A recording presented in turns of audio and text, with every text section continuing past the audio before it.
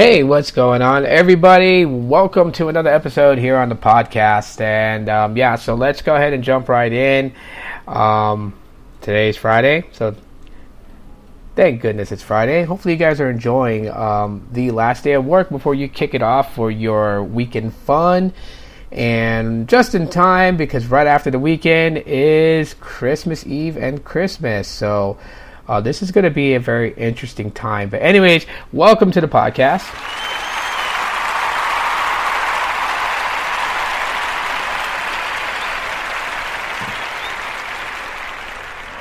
Alrighty, so there is a trend that's going on with the youth today, and so I wanted to make this podcast to make people aware of certain things. We're going to be talking about the internet, the dark web, and the deep web. There's been so many movies being made about this, and a lot of, mythical stories and things like that. First of all, I'll just, want to kick off a few things here just to kind of like help people understand what these things are and why their kids, really they don't need to venture off into this. Okay. And the reason why is because initially, let's just kind of go over what it's supposed to be. Okay. So think of the internet as an iceberg. All right. And with that iceberg, the top level that's seen above the ocean water would be the World Wide Web as we know it. So it'd be the Amazons, the Googles, and all that, right? Things that you can see that's legal for you to go see. And you have the dark web, which is kind of entering that realm where there is no actual govern of the place of the internet. Okay, that's the dark web, and the deep web is just where they have certain things that you really shouldn't be accessing. A lot of this was, like the dark web, the theme and everything, the movies that are coming out of it, obviously based upon the conviction of Ross Ulbricht, who had the marketplace called the Silk Road, initially doing dealings in that dark realm of the internet. And this is a place, basically, just to kind of break it down on what it is and how it works. Okay, so the dark web is the World Wide Web content that exists on dark net. Overlay networks that use the internet but require specific software configurations or authorizations to access. The dark web forms a small part of the deep web, the part of the web not indexed by web search engines, although sometimes the term deep web is mistakenly used to refer specifically to the dark web. The dark nets, which constitute the dark web, include small friend-to-friend peer-to-peer networks as well as large popular networks like Tor, Freenet, ITP, and Rifle, operate by public organizations and individuals. Users of the dark web refer to the regular web as ClearNet due to its unencrypted nature. The Tor dark web may be referred to as Onion Land, a reference to the network's top-level domain suffix, .onion, and the traffic anonymization technique of onion routing. So that right there is just a definition of what it is. So to just kind of elaborate more into it, the darknet websites are accessible only through networks such as Tor or the Onion Routing Project, ITP, which is Invisible Internet Project. Tor browser and Tor accessible sites are widely used among the darknet users and can be identified by the domain .onion.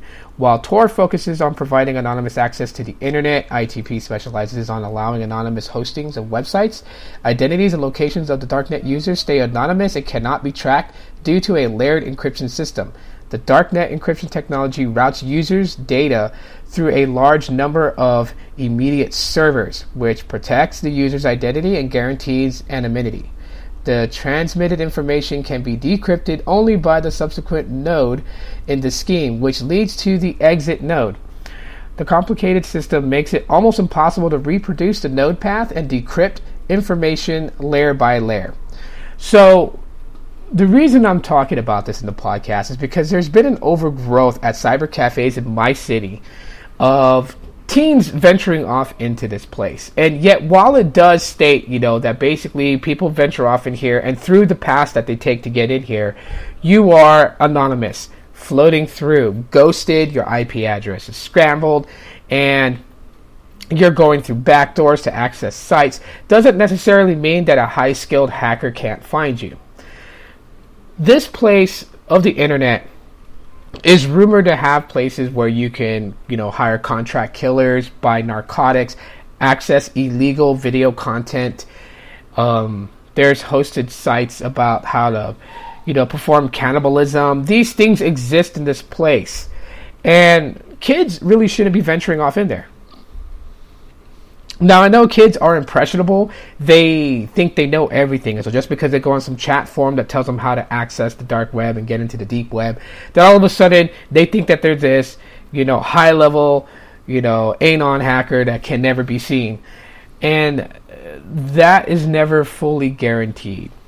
I've read countless different stories from, different hackers who have shared their experiences going in there. And I like to say that they hit a path that's called the U-turn effect. Because while they're in there venturing around, just perusing through these different sites, they hit a point where they see something that really either scares the crap out of them, or it's just something that just is very sick and volatile, and they turn around and they never access that part of the internet again.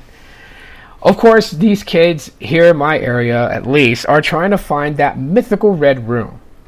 Now, if you don't know what the mythical red room is, red room basically is where you would access a live video stream of people being mutilated and murdered in the most insane ways.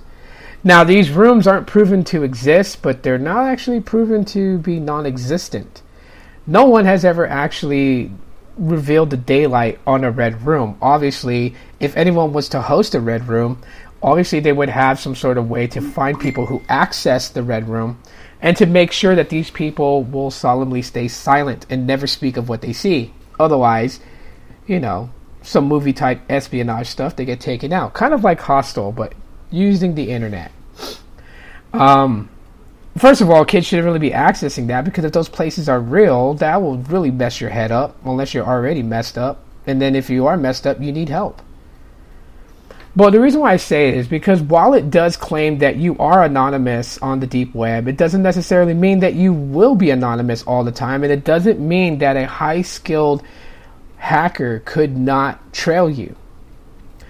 A friend of mine who, he doesn't claim to be high-skilled, he's very mediocre in it, but I'd say he's good enough to take you on a tour of the deep web, has even told me that he could find people on a site if he hosted one, regardless if they came in anonymous or not. So while there is this level of, protection obviously stated that you will remain invisible, doesn't necessarily guarantee that you will be invisible.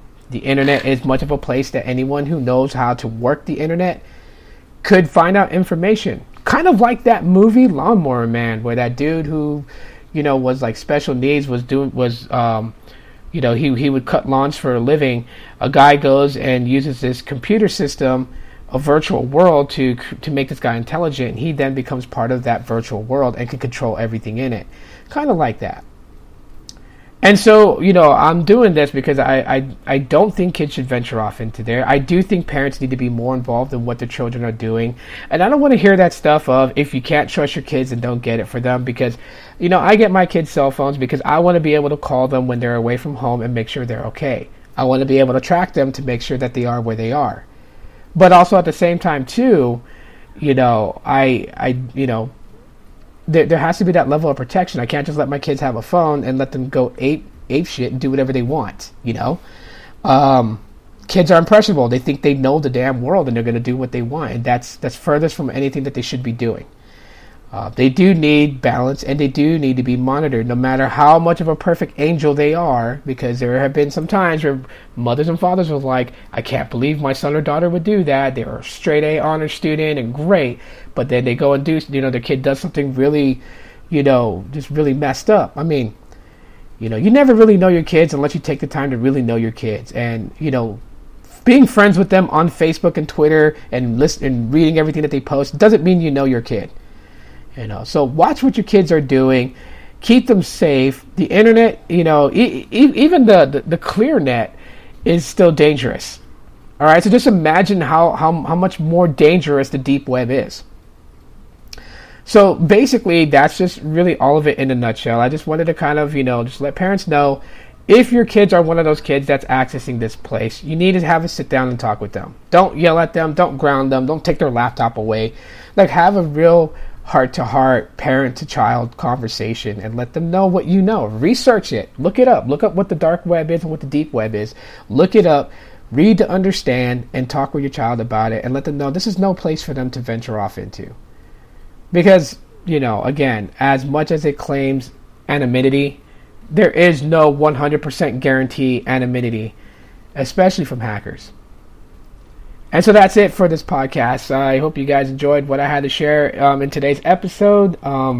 If you're listening to this on YouTube, leave a comment on what you think and what you know of. And that's it for now. Thanks so much for listening in. You guys have a wonderful weekend and happy holidays.